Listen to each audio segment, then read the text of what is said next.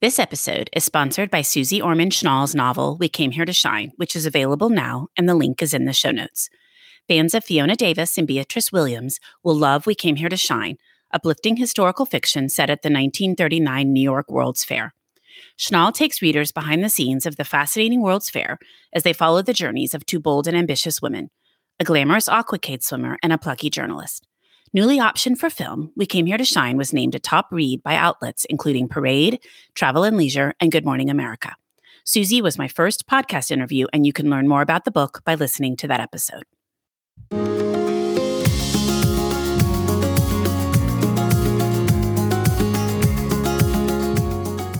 This is the Thoughts from a Page podcast where I interview authors about their latest works. My name is Cindy Burnett, and I love to talk about books. If you have any comments, questions you want me to ask authors, or feedback for me, feel free to contact me through my website, thoughtsfromapage.com. Today, I am interviewing Judith Little. Judith grew up in Virginia and earned a Bachelor of Arts in Foreign Affairs from the University of Virginia. After studying at the Institute of European Studies and the Institut Catholique in Paris, France, and interning at the U.S. Department of State, she earned a law degree from the University of Virginia School of Law, where she was on the editorial board of the Journal of International Law and a Dillard Fellow. She lives in Houston, Texas, with her husband and 3 children, where she is working on her 3rd novel. When she's not writing or practicing law, Judith enjoys riding horses, reading, scouring the fields during Round Top Antiques Week, and volunteering. Judith's new book, The Chanel Sisters, was one of my favorite reads of 2020. It is on my She Reads 2020 Best Historical Fiction list, my Top Reads of 2020 list, and is a BuzzReads January Top 5 pick. I absolutely loved it. I hope you enjoy our interview.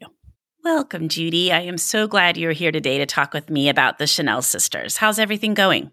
Everything's good. How are you doing, Cindy? I'm doing great. I can't believe we're finally here with your book coming out this month. I feel like we have been talking about it since it's been over a year, I think. So I'm just happy that we're here and the book is coming out and everybody else is going to get to read your fabulous story about Chanel. I can't believe it's almost here either. So why don't we start out with you talking a little bit about the story? Just tell me the basic plot line. Sure. So I think most people know that there have already been a lot of books written about Coco Chanel, a lot of biographies and a lot of even fictional accounts. So this story is different because it's actually told from the point of view of Coco's younger sister, Antoinette. And it's Antoinette's story, but it's also Coco's story as seen through Antoinette's perspective. And it's really about their early years together. They were raised in a convent orphanage, which is where they lived for most of their youth and up until they were about 18. They were raised by nuns as charity cases after their mother died and their father abandoned them. He left them at this orphanage in the middle of nowhere in France, and they never saw him again. So it's a story of how they managed to bring themselves up out of poverty and make a place for themselves in the world. The story goes from the convent to Milan, France, to Vichy, France, and then finally to Paris, where they start a tiny hat shop on the Rue Cambon. The novel ends in 1921, so it's really about the first half, or the first third, I would say, of Coco's life, and about the founding of the Chanel empire as we know it today. So it's kind of a mix of a coming of age story, a rags to riches story, a story of sisters, a love story, and a story of World War I. I think a lot of people don't know that Coco came from such poverty and that she was raised in a convent. And so I know I didn't. I thought she kind of came out of the womb glamorous and with a string of pearls around her neck. She actually was born out of wedlock and in a poorhouse. Well, that was something that she kept hidden, right? I mean, she didn't speak about that during her life at all. That's right. She totally lied about her past, which is another reason I wanted this story to be from Antoinette's point of view, because she would be a more reliable narrator. She was there. She knew everything about what Coco tried to hide. I think the reason that she did lie about her past was because she never got over her father's abandonment, and that was so hurtful to her that if she admitted to people that her father abandoned her, or that she was raised in a convent orphanage, she would have to admit that her father abandoned her. So she came up with a story. It wasn't a glamorous story, but she said she was raised by old maid aunts in the countryside. And if you think about it, that's nuns in the countryside. But she just could never tell the truth about the convent orphanage and the fact that she was a charity case and the fact that her father just disappeared. I thought you did a wonderful job of portraying at the school in Mulan what it was like for her with the charity cases and then the rich girls and the huge distinction between them. And that must have left a lasting impression on both girls, too. It did. They spent many years at a convent orphanage where everybody was an orphan and everybody was poor. And when they got a little bit older, they were moved to a pensionnat, which is a boarding school basically run by nuns in Moulins, France. And that was the first time they were ever exposed to who they really were and what their place in society was, because there the girls were divided into two different classes. There were basically the haves and the have-nots, and Coco, of course, was a have-not, and Antoinette as well. And one thing there is whether you were a have or a have-not was reflected in the uniform that you wore. So the charity cases, like Coco and Antoinette, wore sort of rough wool clothing that was ill-fitting, whereas the rich girls wore much nicer uniforms. And so Coco learned there really that what you wear defines who you are. And that had a big impact on her. It definitely seemed to. And I thought you portrayed that very well, because as I was reading about that and then how they kind of made some changes to their uniforms to try to make them fit better and fit in a little better, but also that it must have led to a kind of a lifelong interest in all of it. And I thought that you did a great job telling that part of their story. Yeah, it's really interesting because she was known for the fit of clothing and she was very particular about fit. And I wonder if that's something that she learned there, that the fit of clothing, even if it's a poor quality clothing, can make all the difference. Because she was also very well known, and one of the reasons she became rich and famous is because during World War I, when there was such a shortage of fabric, she used fabrics that no one else had ever used before. She used jersey, which was considered a very common fabric, and it had been used to make men's underwear. But she took that and made suits and dresses out of it, and everybody wanted them. And of course, she made sure they fit perfectly and were sewn exquisitely. And then she also, during World War I, the very fancy chinchilla furs that women wore in those days was unavailable. And so she used rabbit fur, which was a peasant fur. But so she had all these socialites and aristocratic women wearing rabbit fur and peasant fabrics and this woolly kind of wool that she liked as well. So there's kind of an irony in that. And I've always wondered if a little part of her thought that was funny. Yeah, she was laughing on the inside. That's interesting that it started that early, and even with the various fabrics, I always think of it as a little bit later. So that's interesting. She was very good at using what she had. And when she first left the care of the nuns, the styles for women then were just very overdone and fancy and so many accessories and fabrics. And she just couldn't afford that. She didn't have the money for that. And so she made what she could. She borrowed clothing from the men that she was with, and she made very simple clothing. And she also realized that in this way it was much easier for a woman to move. So she really longed for sort of a freedom from the constraints of society, freedom from the convent. And I think that manifested itself in the clothing that she designed and that she wore. She made it for herself first because she couldn't afford, as I said, the more expensive clothing. And she also realized that she could move about, and she rode horses, and she really dressed to live rather than live to dress. That was sort of her manifesto, so to speak. Well, tell me about your research, because that had to be fascinating, and it probably was almost going down all these different rabbit holes, trying to decide what to use, what not to use. Well, I wish it was like that, because for Antoinette, one of the reasons I wanted to write about her is because there was not a lot known about her at all, and there still isn't. She has not been a focus of Coco's biographers. I mean, there's so much about Coco to write that there's probably not room for anybody to have really examined Antoinette. And so what was interesting to me in researching her was that I discovered that I think she's been overlooked as having a pretty major role in the founding of the Chanel empire. And one thing that is a fact is that she was there in 1910 in Paris when Coco opened her first shop.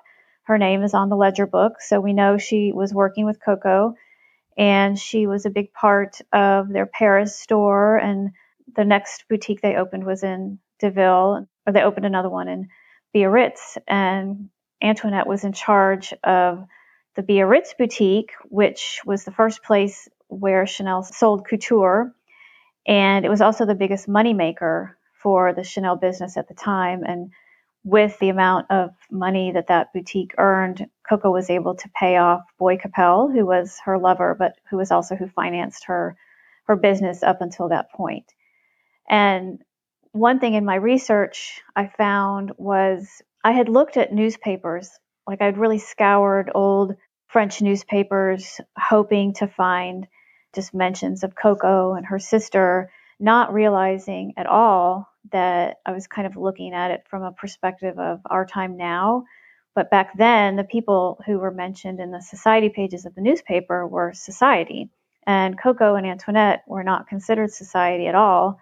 They were the kind of people that, didn't get written up about, even though, of course, she's everywhere now. Much to my frustration, I really couldn't find anything at all about either one of them. I don't think Coco really hit the social pages until the 1920s when she was rich and famous by then.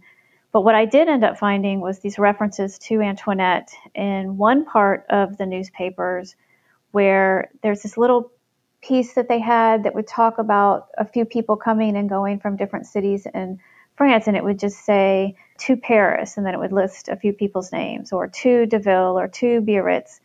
And I noticed that her name kept popping up in that part of the newspaper, and I couldn't figure it out for a while. And then I finally realized that she was telling her clients and the Chanel clients where she was going to be, which told me that she was really kind of a force herself, that these clients of Chanel were very wealthy women, probably divas, hard to deal with. And she, this little girl from a convent orphanage, was in that world advising these women on what to wear. So sometimes it was the little things in research. I didn't find a lot of stuff, but the little things I found would help give a clear picture of Antoinette and her part in the business with her sister. That's fascinating that she would actually put in the newspaper where she was going to be. It's hard to imagine these days, and I'm not sure I ever realized that was a thing. I had no idea. I mean, I was like, is there someone I can ask? Like, who would know this? Because it wasn't a social thing at all. It wasn't bragging about, I'm going to be here. And it was just a notice. It was just a pure notice. There was also Monte Carlo. She would go to Monte Carlo. She would go to the south of France. But it makes sense. And she was also, I think she was a lot nicer than Coco. So everybody wanted to deal with her because she was going to be much more pleasant. I think she was much more pleasant, yes, and flattering. And Coco, she just couldn't bring herself to do it, really. Like, if she was so thin, and she would just tell women all the time, well, you need to lose weight to look good in my clothes, which I don't think goes over well with a lot of people. So I think that Antoinette was probably much more popular and a little bit nicer than Coco. And Coco said herself that she, even from the very beginning, she did not like to sell her clothes. She would hide in the back. She did not want to do it. So she brought Antoinette along specifically for that task. I remember one portion of your book where Antoinette was in the front of the shop and Coco was in the back, and somebody came in asking for Coco, and she just said she's not here and said something or another, and then Coco was in the back snorting like she'd overheard the conversation. But she probably just couldn't ever, she seemed to have a lot of pride, and she just couldn't bring herself to sort of kowtow to these people. At least that was sort of the impression I got.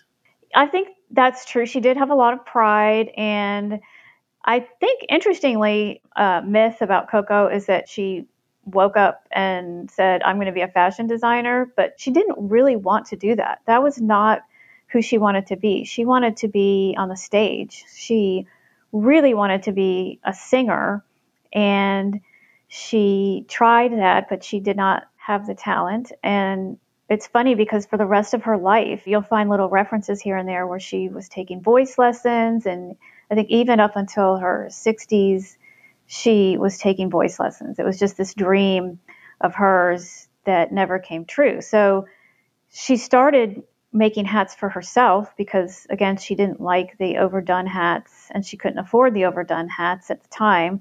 So she would make these simple little boaters, is what they were called. They were like little straw hats, and she would just put a simple ribbon around them. They're very different, and so people would look at that and they caught on. And what she made for herself was what she ended up selling because everybody would stop her and ask her where she got that. So she came about the fashion business sort of after having no other real option. And I think at first she had trouble actually believing that she could sell what she made and asking people to pay for it. Of course, she got over that. That was another thing that I learned from your book. I did not realize she had wanted to be a performer until I was reading your story and learning that that just wasn't really a viable option for her, but how disappointed she was that it was not going to work out. Yeah, so the interesting thing about the times that they lived in is they were so different from how we live now. But for women like them, coming from the very poor background they came from, there were not very many options for them to get out of poverty. And that's one reason the nuns taught them to sew, and they were trying to give them a method to take care of themselves, but still within very close to the poverty level, because that's how it was. You were born into poverty and you stayed in poverty. And so for women like Coco and Antoinette to find a way to get out of that, the two main ways were to become the mistress of a wealthy man or to become a star of the stage. And a lot of times that overlapped. They couldn't make a good marriage. Wealthy men did not marry poor women. They didn't even really marry for love. They all married as sort of business arrangement. So it's natural that Coco would have looked to the stage as a way for her to get out of poverty first. So she would not have thought of, I'm going to be a fashion designer, because a lot of the fashion designers were men at the time, although there were women too. Well, and was that even really a thing? I mean, were there a lot of fashion designers at that point, or had that not become a thing yet? There were, and what's so interesting is there were, but we don't know about them today, but we still know about Coco. You know, she's still everywhere. But there was a man, Paul Poiret, who dressed a lot of the women, but he was very costume-like. He dressed them in harem pants, and he had them wearing hobble skirts, which literally would hobble them. Coco hated his clothing because she was all about freedom and movement and women being able to move, and he was pretty much the exact opposite. So there were some other female designers who, but it was really for the rich, evening gowns and that kind of thing. Yeah, I guess that makes sense. There would have had to have been people designing clothes for the very rich. Yes, that was the days where women would go from all over the world. They would go to Paris to order their spring wardrobe, and then it would be shipped to them back in London or wherever they were. I guess I just don't think of, I can't name those people. And I think you're right. I mean, there were those houses, and I'm sure they were very famous at the time, but most of them have not lasted until now, like Coco has. Yeah, they haven't. It's pretty interesting trying to figure out why she has endured her fashions for this long. And I think a lot of it has to do with the simplicity of it and her philosophy again of women should dress to live and not live to dress. And so, I mean, I don't have a Chanel suit. I wish I did. But I mean, if I thought about putting on a Chanel suit, I would think, okay, I'm done. I'm out the door and I know I look good and I don't have to think about it anymore today. I think that was her aim, was to give people a wardrobe they could wear and not have to think about it really in the mornings or all day long. They just put it on, which also in a sense goes back to her convent roots where they wore a uniform every day. So in a way, you can think of that Chanel suit as a uniform. Okay, that's fascinating. And I was just going to ask you about your author's note and talking about some of the things that you felt she probably got from the orphanage in terms of the interlocking C's and the black and white of the nuns' habits. So it seemed like that all obviously left a lasting impression, but that she incorporated a lot of that into what she did. And I would also wonder, if some of her long lasting is the logo. Such a recognizable logo, and it's so easy to put everywhere. And it just seems to me that that sort of helped get her name out there, and that recognizable logo, everybody sees it and knows immediately what it is. I know, it's so funny. She didn't start the logo until I think in the early 1920s. She didn't start using that. But it's so funny to me because you see it everywhere now, and everybody just thinks of it as luxury, and they don't realize that it came from leaded glass windows of the convent orphanage and the sanctuary. The windows there had overlapping circles, and within those overlapping circles were these interlocking C's of the Chanel logo. So if you look at the Chanel logo now, I see the convent orphanage, and I see where she came from and how she worked her way up from that to becoming the Coco Chanel, the icon that we all think of today. But everything she did, all of her styles and designs, and even through today, the people who have taken over for her, you can see the black and white and the peasanty type of fabrics and the chain link belts that she made. The nuns actually wore their rosaries as belts around their waist. And so those belts she made are very similar to the nuns' rosary belts. It's like there's all these clues right in plain sight about her past that she lied about. If you look really closely, you can see them. I just loved that. I mean, that was probably one of my favorite parts of the story, was just learning some of that. And obviously how even though she tried to hide where she came from, it must have stayed in the forefront of her mind for her entire life. I think it did. She later in life, and this is outside the scope of the book because again, that ends in 1921, but in 1929, 1930, she started building a home, second home in the south of France, and she incorporated all of these elements from the convent orphanage. Like the staircase is a complete reproduction of the one in the convent orphanage, and she even had a very casual style there that she didn't have in Paris. And it's almost like she just kind of recreated the place she'd grown up in this second home. Of course, nobody knew that except her. Oh, that's just so interesting to me. Well, I'm so glad that you did all of this research and unveiled all of this so everybody can learn more about her and her early life. You see so much about her. I feel like she shows up in all these World War II stories, and you hear about a lot of her later life when her fashion was so prominent, but it's fascinating to learn about her early years. Yeah, I mean, the early years were really what made her and what defined her and everything she did. And I think particularly the abandonment by her father was what really made her character. She was searching her whole life really for adoration, I think, and for the confirmation that she was worthy of love. And I don't think she ever really succeeded in finding that. And she also learned early on with her mother's death, because her father was always off. He was never around. So the mother was always trying to feed the kids and was always working very hard and ended up dying very young of consumption. And so I think Coco learned early on that relying on someone else can literally kill you, as her mother did. And so she just always had this instinct to not be able to rely on anybody else that really drove her in trying to make money.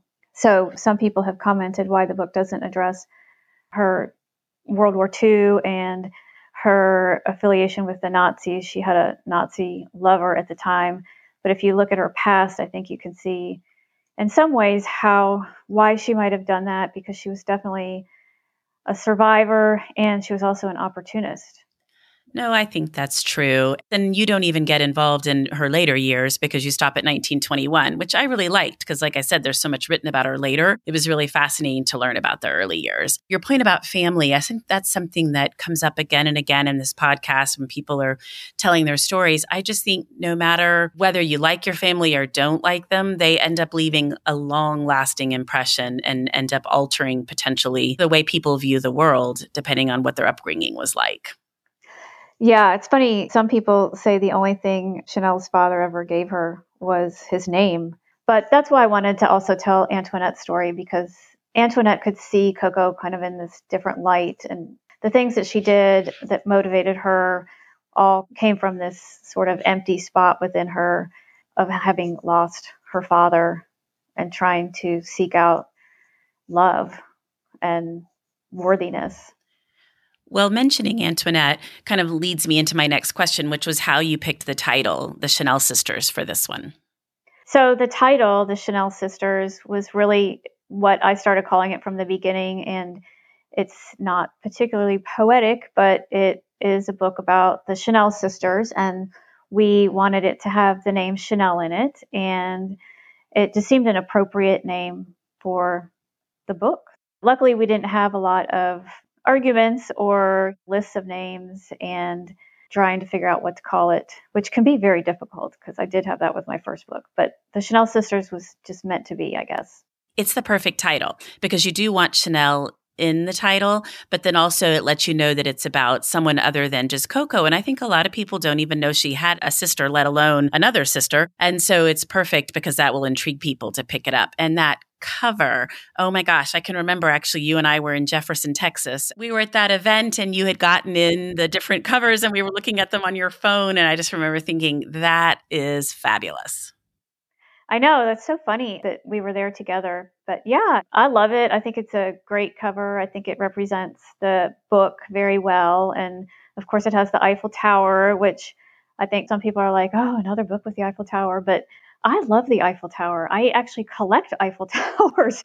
So I am always drawn to a book with the Eiffel Tower on it. I don't care if it's been used before. I love it.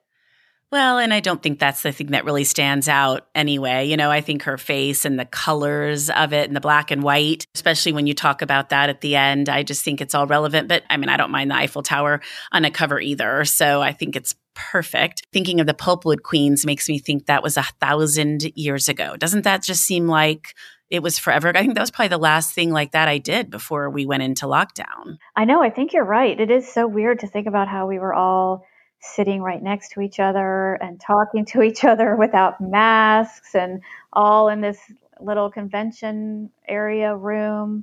Yeah, so the Pulpwood Queens Girlfriend Weekend is virtual this year, which will be a lot of fun because a lot more people can actually access it and partake.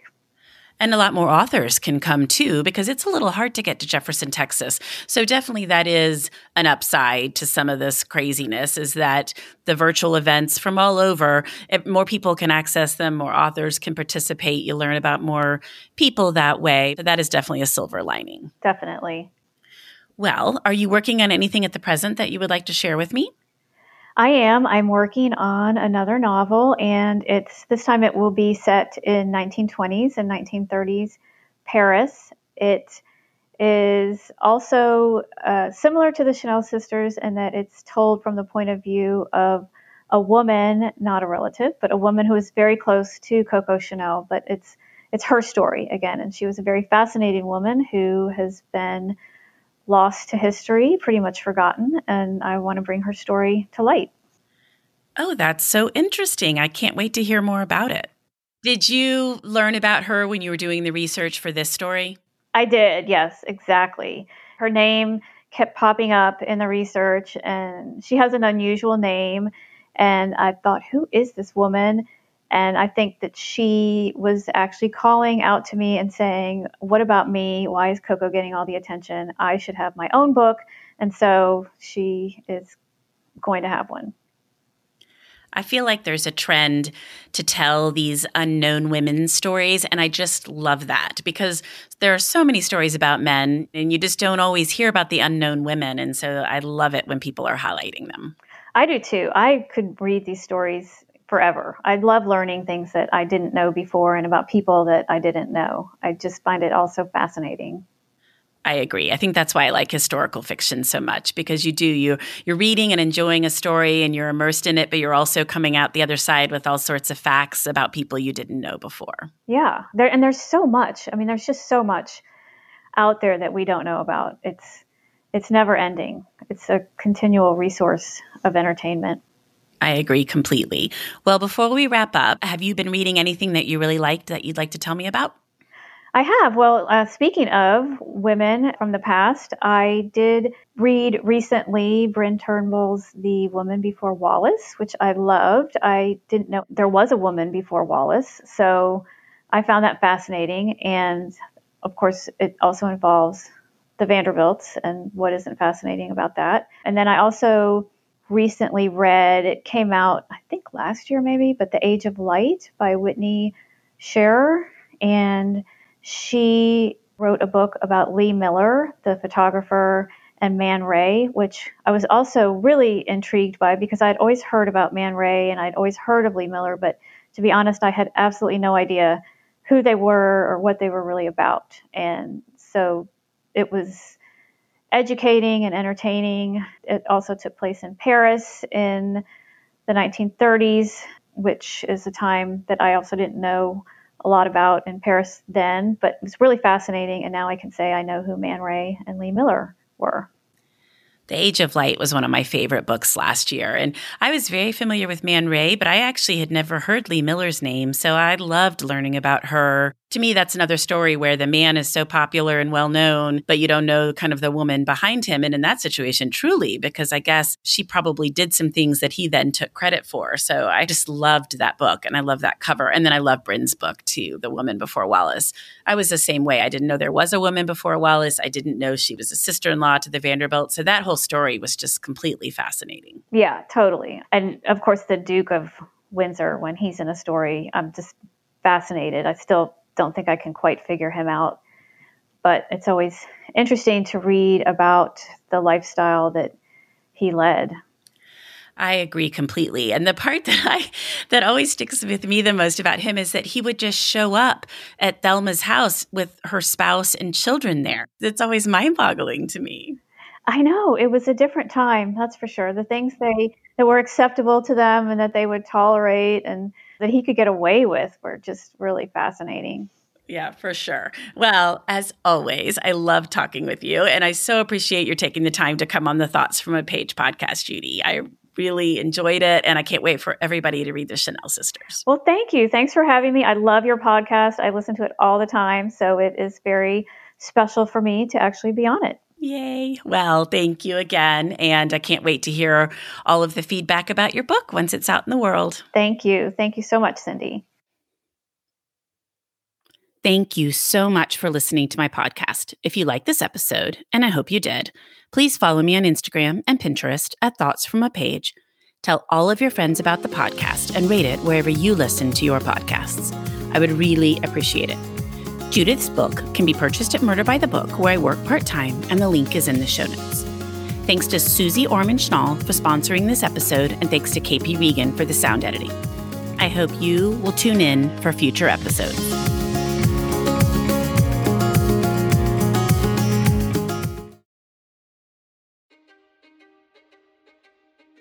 History is complicated. The story of human progress is long, messy, and riddled with controversies big and small. On Conflicted, we dive headfirst into history's most infamous events and contentious figures. We try and untangle the good from the bad, the fact from the fiction, and the monsters from the misunderstood. Was Genghis Khan a murderous butcher or a civic pioneer? Did the Allied powers go too far in firebombing the German city of Dresden at the twilight of World War II?